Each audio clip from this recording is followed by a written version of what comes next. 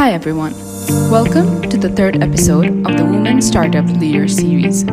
In this episode, we have Silvana Q. Sinha as speaker and Nisha Rahman, CEO of Bangladesh Angels, as moderator. Excellent. So I'll just go ahead and introduce our speaker for today. Silvana Q. Sinha, founder, chairman, and CEO of Prava Health, is a Bangladeshi-American lawyer and entrepreneur. Ms. Sinha built Prava Health from scratch after experiencing the challenges facing the Bangladeshi healthcare system firsthand. Prava's brick-and-click healthcare platform integrates digital health and in-clinic experiences convenient to where everyone lives, works, and clicks. Tripling growth every year since launch in 2018, Prava's tech-forward model is designed to be efficient, accessible, and scalable across emerging markets where 85% of the world live. In 2020, Prava was recognized by Fast Company as a world-changing idea. Prava Health is a patient-driven company disrupting the standards of healthcare for Bangladesh's 170 million citizens. Silvana is a life member of the Council on Foreign Relations and a graduate of Columbia Law School, Harvard's Kennedy School, and Wellesley College. Silvana, thank you so much for joining us. Thank you for having me. Excited to be here. Yeah, and I think I always tell this to people because it's something I'm quite proud of. I think we were introduced by another powerhouse woman entrepreneur and investor, Kalsoom Lakhani, if I remember, back in 2016, That's right. Yeah. I think. That's right. And also, I guess, I mean, she's Bangladeshi, but I guess Pakistani, Bangladeshi American. Yeah, and we've been kind of grabbing coffee every so often for the last few years, and just been very proud to associate with you and the journey you've been on with Prava. So thank you for just, I guess, keeping me along on that journey as well. But yeah, happy to kind of do this session with you. And I guess we'd like to kind of start this with everyone's origins, because it's always kind of great to understand where everyone's coming from and the journey that kind of, I guess, places people on the path towards technology entrepreneurship. And so for the purpose of those who don't know you, where did you grow up and what did you aspire to be when you were younger? Wow, really starting at the beginning there, Tor. Thank you. Thank you so much for having me. It's really, I mean, honestly, thank you for your kind words and generous introduction. I think it's just so great to have seen, I think together we've observed the startup ecosystem evolve and mature, and really wonderful to see the work that you're doing to contribute to that continued maturing and sophistication of the sector. So I was born and raised in the United States. I grew up in Virginia, and I guess it's interesting. And my interest in international development was really inspired by my visits to Bangladesh as a child. And I also I was really interested in the U.S. role in the 1971 war. I was really struck. I mean, I think when you're an American and you visit Bangladesh, you are, as a child, you're very struck by the poverty. You've never seen anything like it, and I think it was really impactful to me to just see how my family lived compared to how I saw, so many of the masses living. And that really just got, inspired my thinking. And I ended up pursuing my education, as you mentioned, in law and international development. And I always, have been really passionate about U.S. foreign policy, but also just about the concept of development and what does it mean for we as humans to develop? What does it mean for economies to develop? And that has really been my kind of driving force of my life and my career. So I worked in international law, primarily at big law firms in New York for many years, actually. And also worked for then Senator Obama in his campaign in 2007 and 2008, and had thought about joining the administration, but actually tend to think that a lot of the people setting U.S. foreign policy haven't spent enough time abroad. And I thought I didn't want to be part of that problem. I also hadn't spent much time abroad at that point in my career. I lived and worked in India, in Bangladesh, in various capacities. But never for more than a few months at a time, And so I actually moved to Afghanistan at the end of 2008 with the World Bank. I was at the bank for most of 4 years, primarily in Afghanistan, but also elsewhere in the Middle East and South Asia. Also, and my last year in Afghanistan, I was at the U.S. Institute of Peace, and had some really incredible opportunities. Really grateful for them, to be honest. It taught me a lot about development. It taught me a lot about the public sector and the role of organizations like the World Bank. and I mean, I had the opportunity, I used to brief the US ambassador every couple of weeks, and you know, really learned so much from those experiences. But I kind of, you know, I didn't feel connected enough to the impact of the work that I was doing, and to the people that I felt my work was really trying to impact. And also saw some inefficiencies in the public sector. I missed the accountability of the private sector. So I came back to New York, went back to Big Law, and was kind of trying to figure out, what am I going to do for the rest of my life? And around this time, was visiting Bangladesh for a family wedding when my mother was actually hospitalized in one of the top private hospitals in Bangladesh.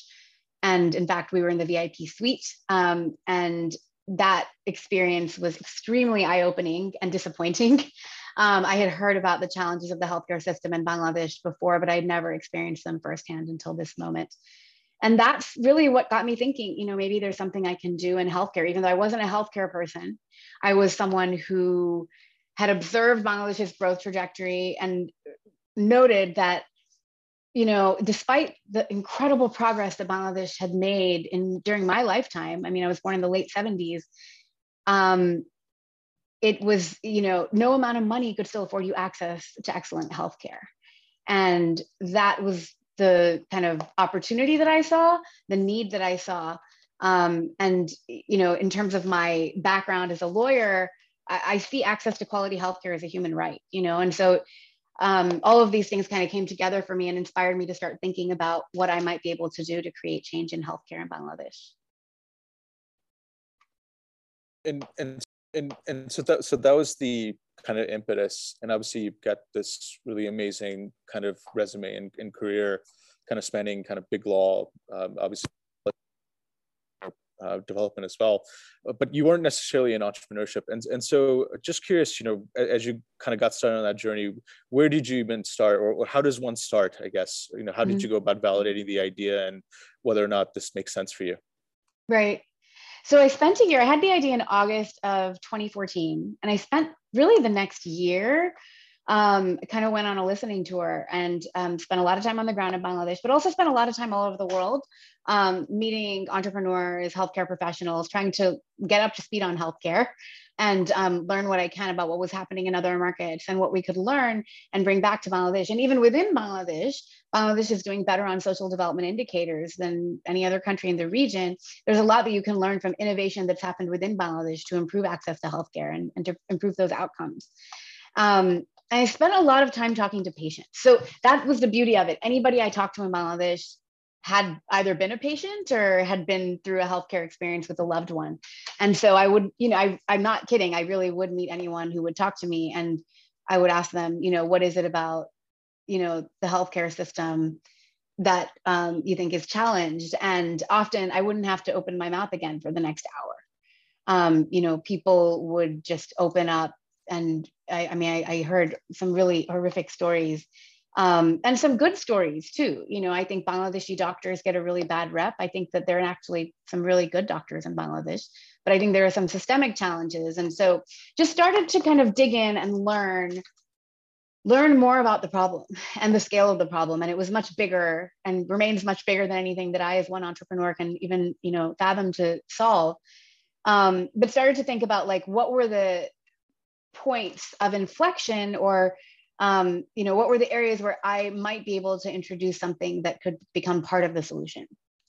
And so initially I had an idea that quality diagnostics was the real challenge. I will say around this time, and you know, this is focused on technology, around this time in the mid, you know, around 2014, 2015, everyone in the startup world globally was obsessed with building Uber of things. If you said you were building Uber of something, like, you could get a meeting with any investor you wanted. And many people said to me, you know, why don't you just build Uber of for healthcare in Bangladesh? And what was very clear to me was that Uber of makes sense if you have underlying infrastructure. And because of my development background, I knew that more people in Bangladesh were dying due to lack of access to quality than lack of access alone.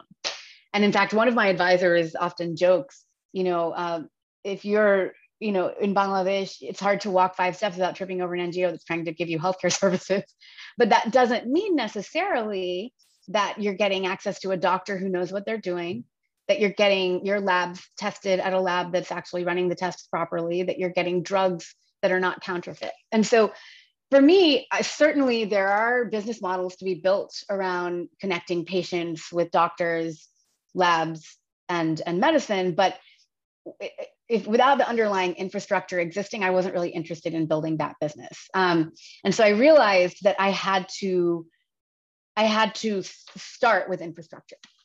And so initially I had this idea that quality diagnostics was probably the issue. In fact, there is only one internationally accredited lab in Bangladesh, which is ICDDRB, which is a public health organization, internationally funded public health organization.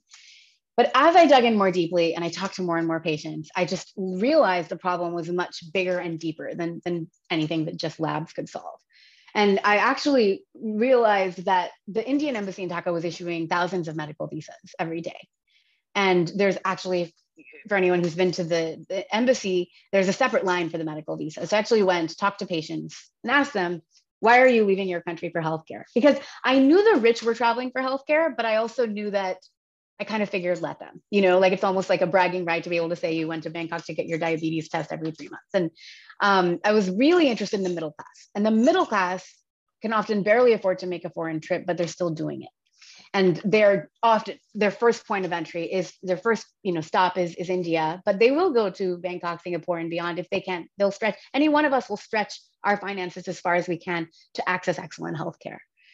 And so talk to those people and ask them, what is it about your healthcare system that's failing you? And across the board, none of them said anything about this issue of diagnostic error rates, of labs that were doing poor quality tests.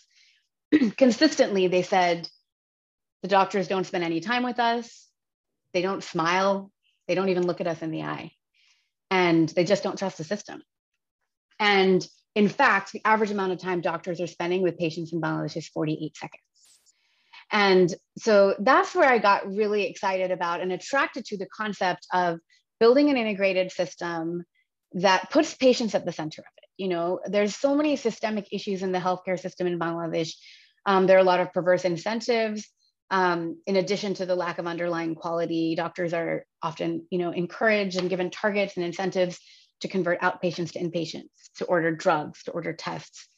And so I thought, these are systemic issues, and just building a lab isn't going to solve that. And so that's where I started thinking, we're going to have to build the full stack. We're going to have to do the doctor's part and the labs and the drugs, because 10 to 15% of drugs in the market are counterfeit. And so so that's really where it all began. I can't say I didn't have an opportunity to build a tiny prototype because building a lab is not an easy endeavor. So my first pancake was a 10-story building in Bonani. So that's quite interesting, right? It's because it wasn't necessarily a supply and demand mismatch that might be mitigated through a marketplace model. It was the quality of supply, period.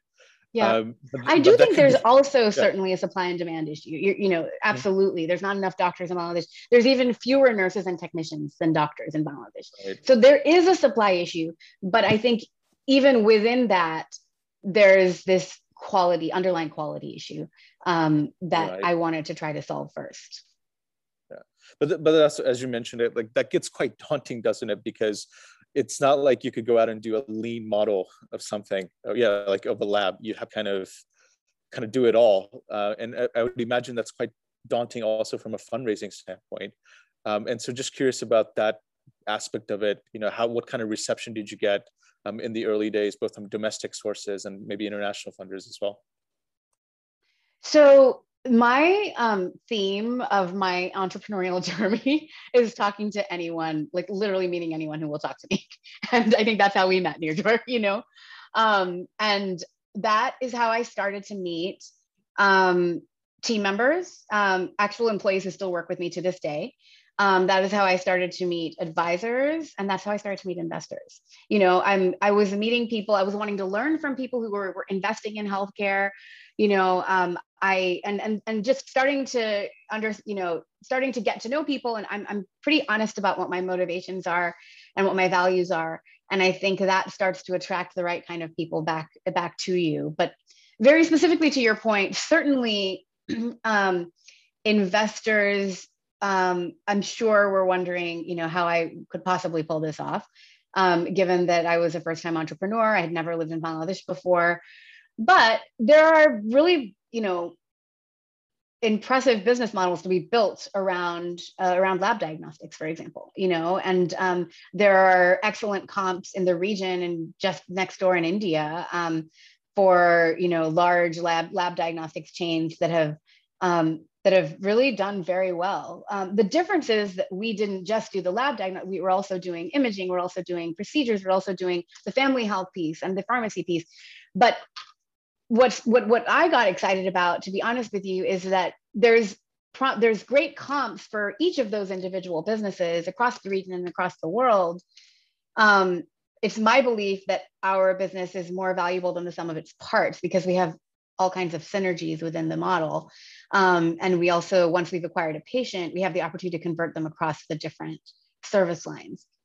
But certainly it was very challenging in the early days with investors, but I think spending that year self-funding for most of it to really do my homework, to get really smart on what I was building. I spent several months building a financial model. I wrote a 100-page business plan, which I still refer back to this day, just to remind myself of some of my original thinking and motivations and frameworks, some of which are still holding true, actually.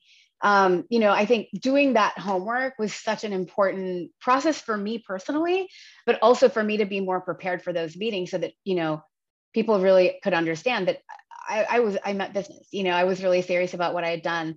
And I'd also started to collect colleagues, team members, that first deck that I had 4 people on it, and it was starting to be a group of really credible and impressive people who had all the skills that I didn't have. I'm not a doctor, and so I had brought in a doctor, brought in a senior immunologist from Harvard Medical School, someone who had run labs in Dhaka for 15 years of his career, an IT professional who had been working in health tech as well. So had started to pull together these people as well who had the skills that I didn't have. And I think all of those things started to build my credibility with investors. But the hardest part was and continues to be Bangladesh, despite all of that. There are a lot of people who really do understand the model and believe in it and see the promise of big brands in the region like Apollo, but may not still be comfortable investing in Bangladesh, which is a problem I know you're very familiar with. And so on the positive side, right? When somebody said yes to investing in Prava, particularly say in 2017, 18, what were those reasons? And did it differ based on being Bangladeshi versus being international? So one of the things I'm so excited about what you spend your time on is that, most of the Bangladeshis that I approached were very skeptical. And so I had a really hard time, to be honest, with most Bangladeshi expats. Locally, we did attract some interest and brought in a couple of investors, although our shareholding is in Singapore. So it needed to be someone who was a foreign citizen and could do that.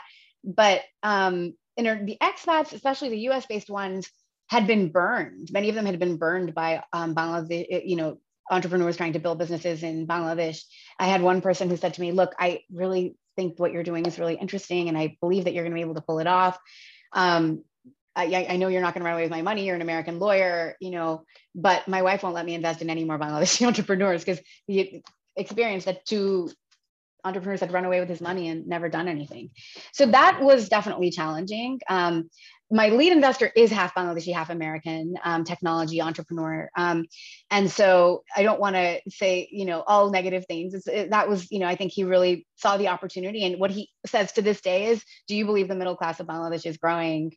If so, you should invest in Prava. Like he really believes in the opportunity set, and he believes in our ability to execute on it. I think that the other investors that we've been able to attract are people. So there's people like General Petraeus, the chairman of KKR's Global Institute and former director of the CIA. He, is really intrigued by the Bangladesh market. And I think he also is the kind of person who responds really well to detailed planning, as you can imagine. And I think he responded really well to my detailed plans, ask extremely thoughtful and challenging questions.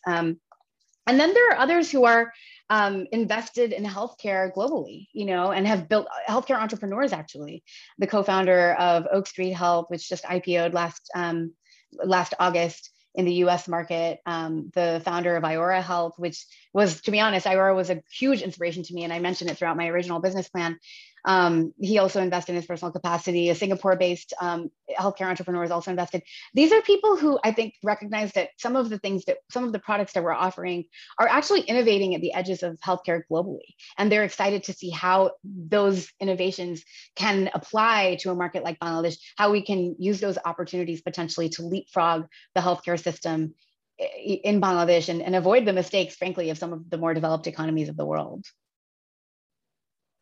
So it's a mix. I think different investors are attracted to different pieces of it. Right. Going back to, I think the kind of hybrid team approach, right? You mentioned kind of these different doctors and others. So that was also quite intriguing to me as far as, obviously a big part of building an early stage company or a company in general is culture. And so how did you kind of go, and in particular, you have a very unique vantage point, right? But how did you go to kind of go about building a unified culture across, so many different cultures? Thank you. I love that question. I love that challenge, to be honest. It's one of the things I spend the most amount of time on operationally as CEO, is this challenge of culture. I think that, and there's this magic that happens in the early days of founding a company when you're all sitting in the room, you all sit around a table, and you're building this, you're dreaming, really. You're dreaming and you're figuring out how you're going to execute on that dream every day.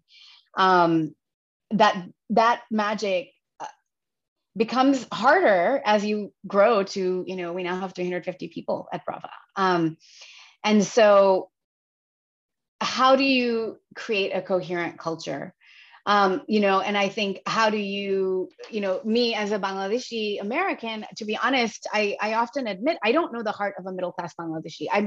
I didn't grow up there, and so I think deferring to the local culture while being informed by international inspirations, and bringing to the table expertise, I think is really, it's definitely a tricky balance.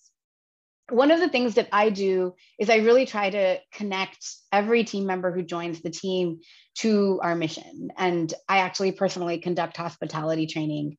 I conducted every couple of months, and every single person who's joined the company until that time actually is required to participate.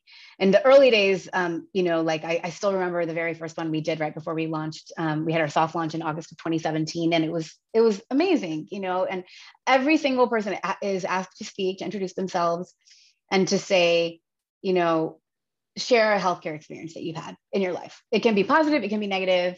Inevitably, it's either extremely positive or extremely negative. And it's very personal. Any healthcare experience any one of us remembers is usually either very positive or very negative. And so, and it can be very emotional, actually. And I'll never forget that first session that we had. There was a lab technician who shared a story with me that still gives me chills, to be honest, when I think about it. He said, he worked at a lab that also had a blood bank, and they were preparing some blood to be given for a HIV positive patient. And he noted but the blood they were about to release was like a Hep C positive patient, Hep C positive blood. And so he alerted his boss, and he said, we can't release this blood. This can't be used for a transfusion. And they still wanted to release it. And so he called up the managing director, the owner of the company, directly. And he said, we can't release this blood. And apparently the managing director of that company said, you know what, like, it's for an HIV positive patient, that person is going to die anyway. So you should just release the blood. And he quit, apparently. He quit his job over that incident. And it's unconscionable, right? But unfortunately, these things are happening all the time in Bangladesh. Because there is a lack of regulation and very little accountability due to the excess demand in the market. But it was amazing to hear that story, but also amazing that he was sharing it with us in a way, right? Because he's putting me on notice, right? That he's going to hold me accountable to that too. And I love that. I think you have to find a way to connect every single team member to the mission that we're here to serve. And I think I love those sessions also because it's people from all walks of life in the same room. We have security guards, we have doctors, we have the lab techs, we have the tea boys. I remember one time there was a tea boy who had been serving me tea in our office for several weeks. And he shared, I always hated doctors because he was like 18 years old. He had chronic leg pain. And he said, I used to go see doctors and they don't, like he said, amadir moto manus. He said, like, people like us, they don't respect us. Doctors don't respect us. And, he felt that his class of people were not given any respect by the doctors he'd interacted with. But he said, but now my opinion of doctors is changing after working here at Prava. It was really touching. And he then got treated actually at Prava.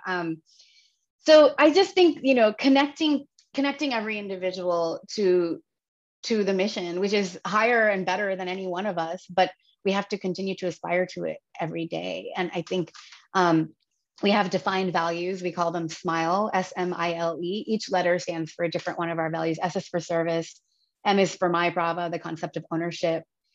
I is for integrity, L is for listening, and E is for excellence. And so, we try to, we've taken inspiration actually from Disney. There's a book called If Disney Ran Your Hospital, 9.5 Things You'd Do Differently.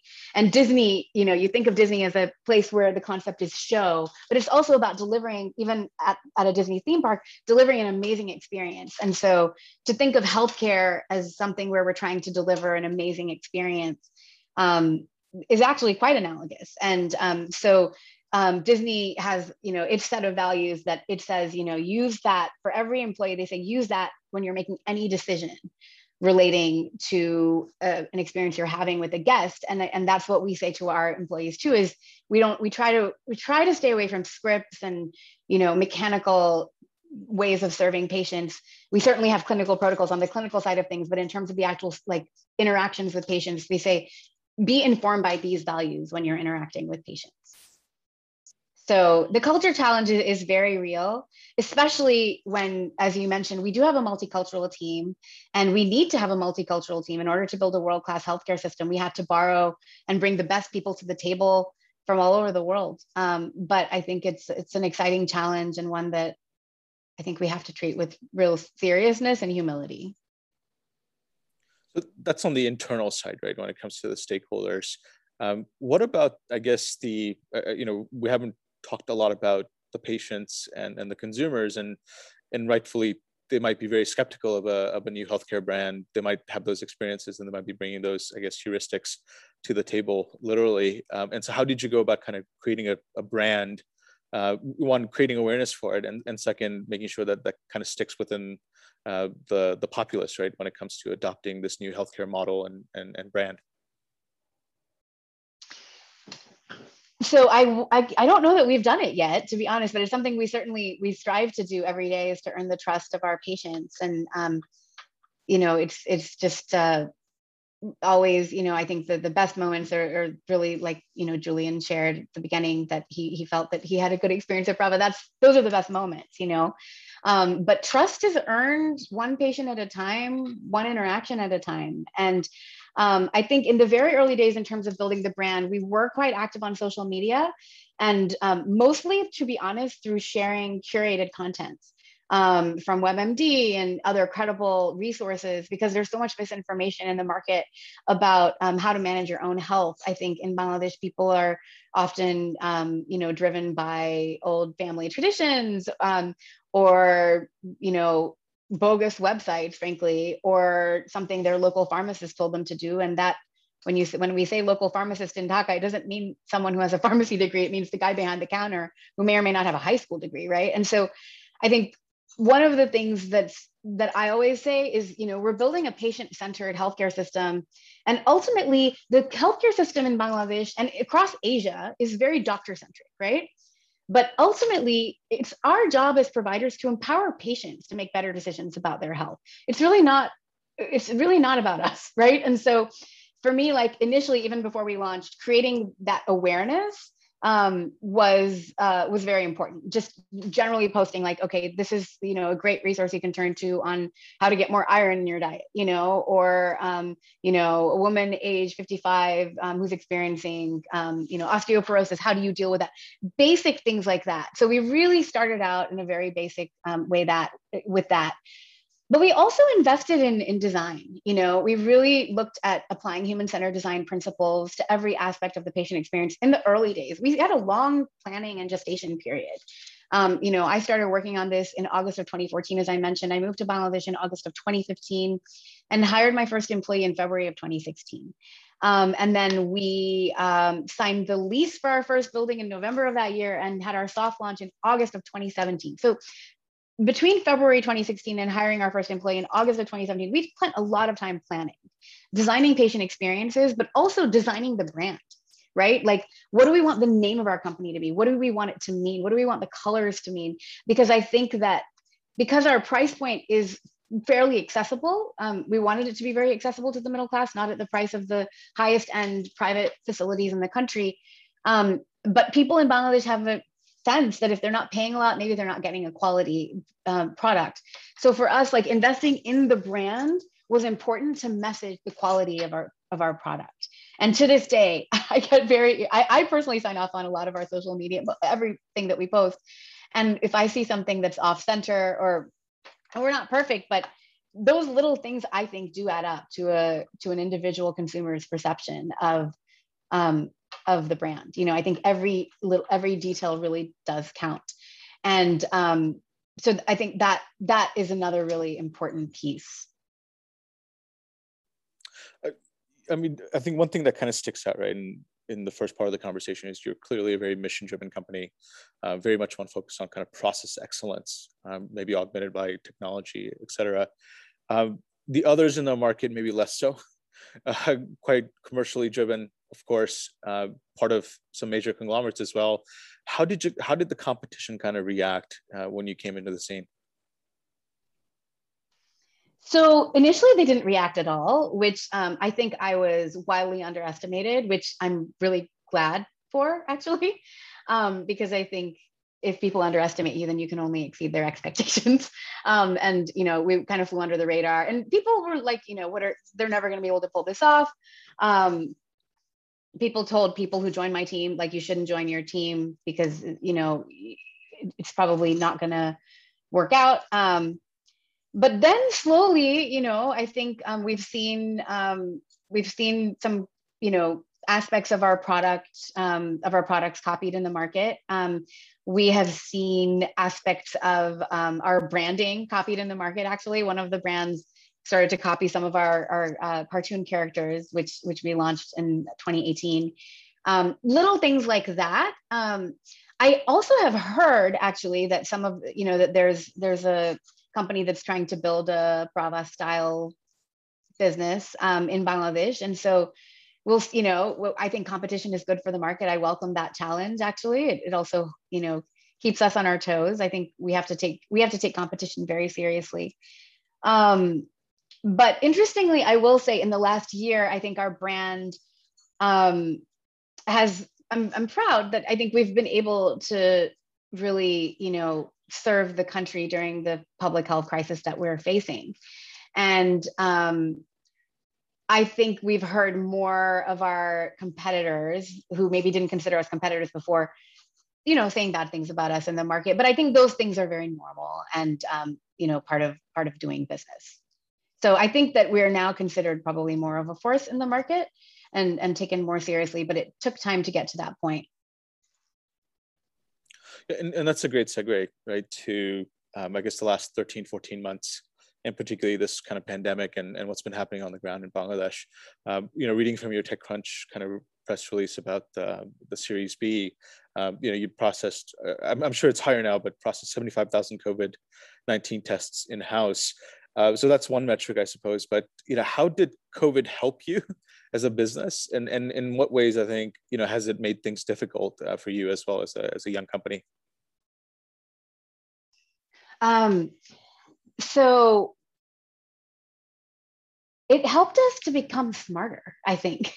I will be honest with you. I'm very open about this fact. When COVID first hit, we didn't have much money in the bank. We were expecting to close around, and it didn't happen. And so we had to furlough about 40% of staff.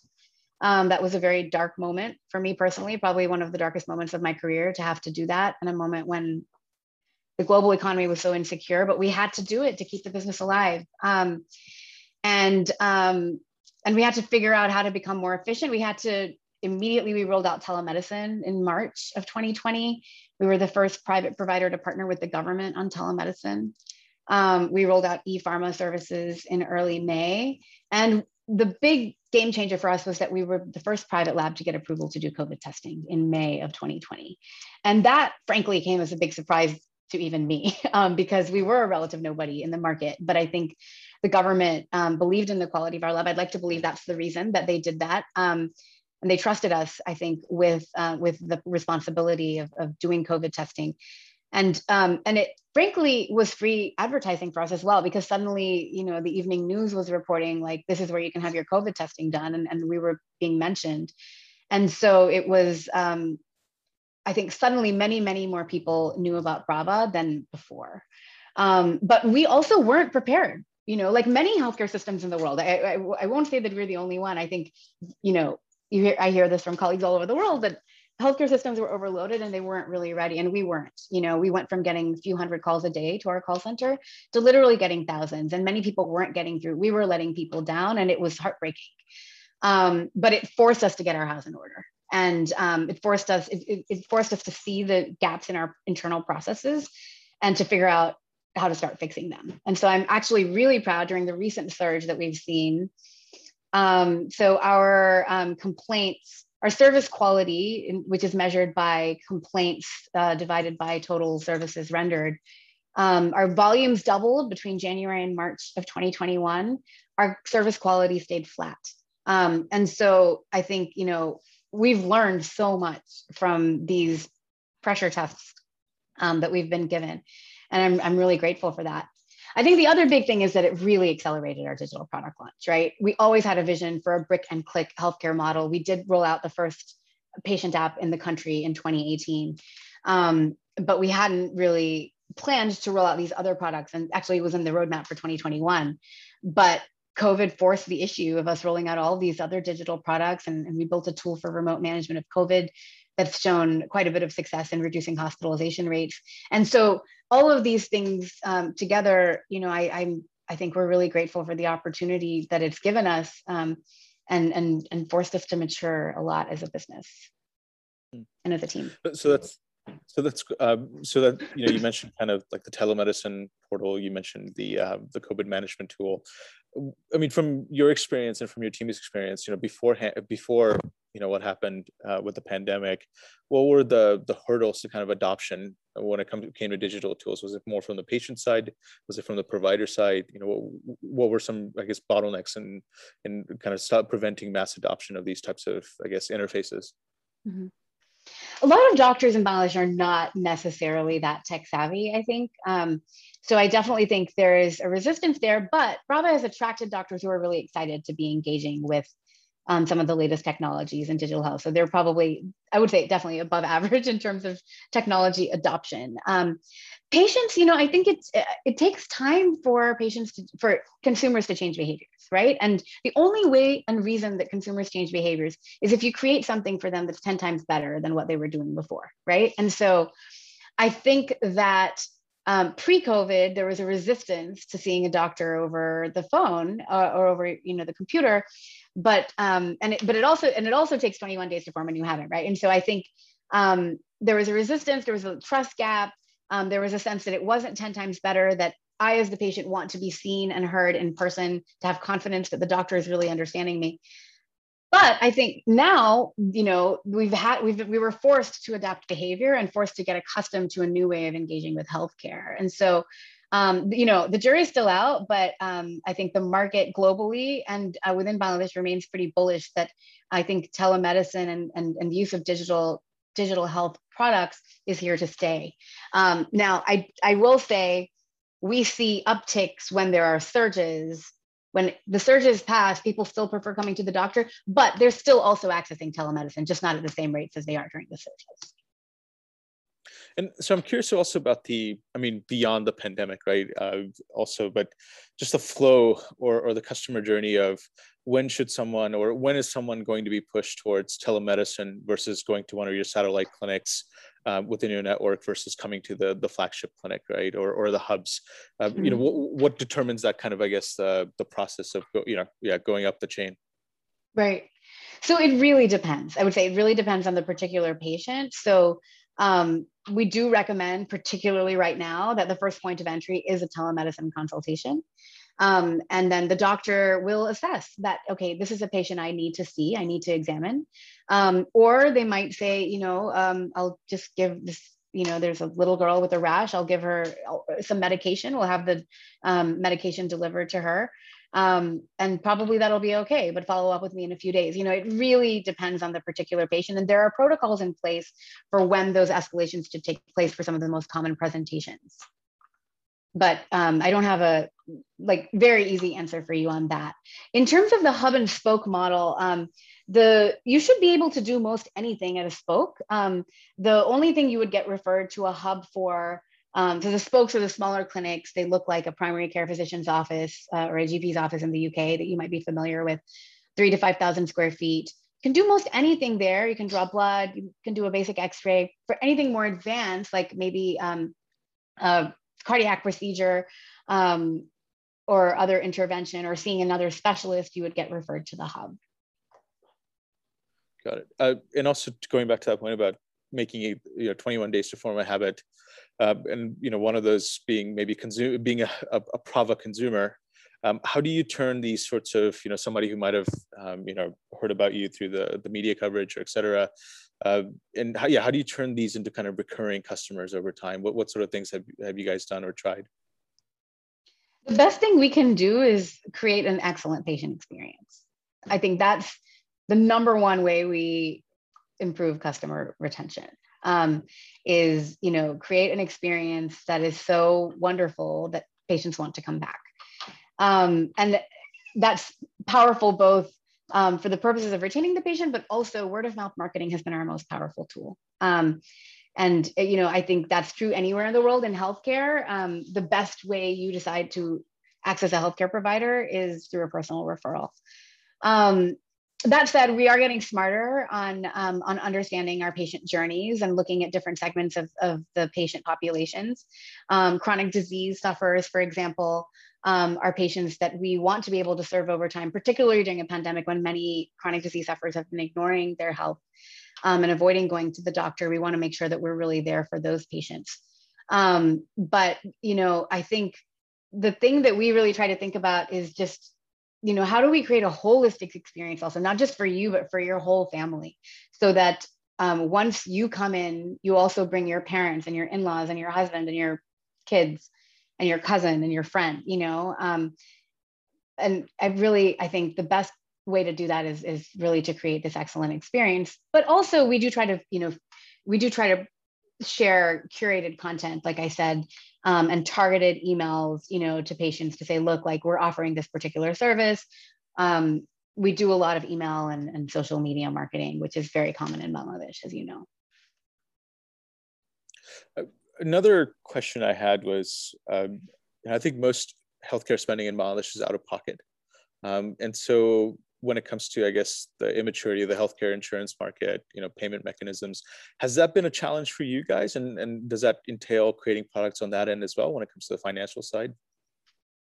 Absolutely. So we actually have rolled out annual membership plans, which I think you can see memberships at the top of the website there. And I'd love it if you guys would check it out. It's the first product of its kind really in the market, whereby you pay a flat rate for unlimited access to services. And so the price point starts at 3,500 taka and which is about $40 US, and goes all the way up to about $400 US. And the most expensive plans are for sufferers of chronic disease who need more testing.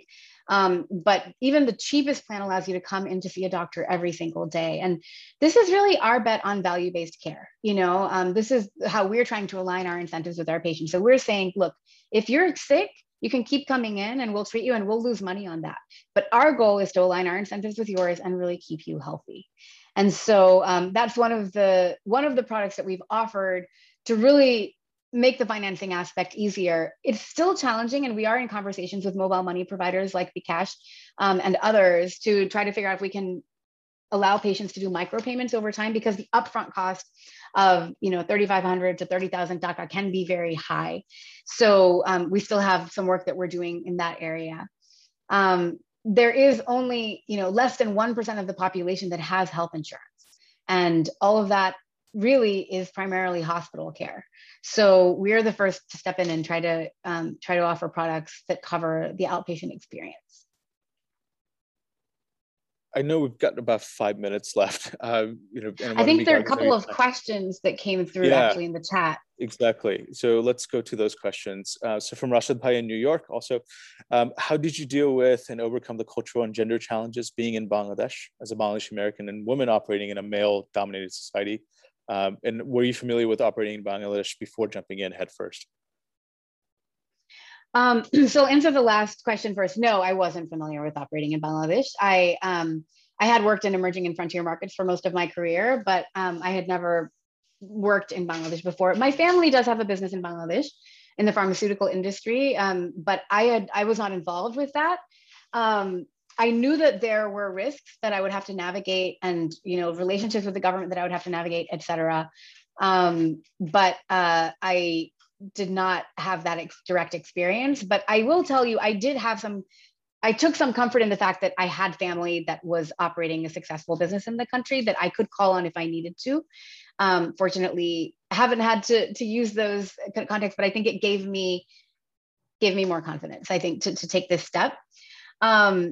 And in terms of cultural and gender challenges, I think that those challenges are real. I think that they're not something to be underestimated, but I also think, there's not much I can do about them, right? Like I wasn't born and raised in Bangladesh. I am a woman. I'm an unmarried woman of a certain age, which is quite uncommon in Bangladesh as well.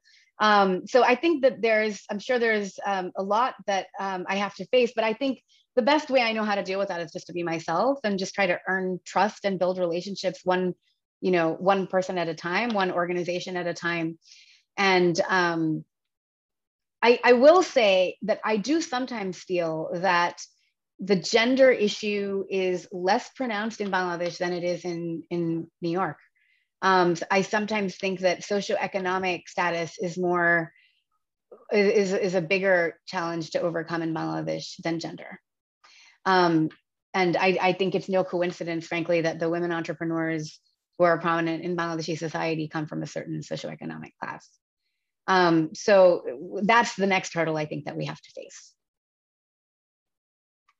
Thank you so much for taking the time today, and looking forward to doing this again. Thank you. No, really great to meet everyone. And thank you for taking an interest in what we're building. And anyone who's a Brava patient, please give us feedback. We take it very seriously. So positive or negative, you can email bravalistens@bravahealth.com. And the management team actually reviews it every week. So that's the last point I'll end on. Thank you so much. Thank you so much, Silvana. Thanks to everyone.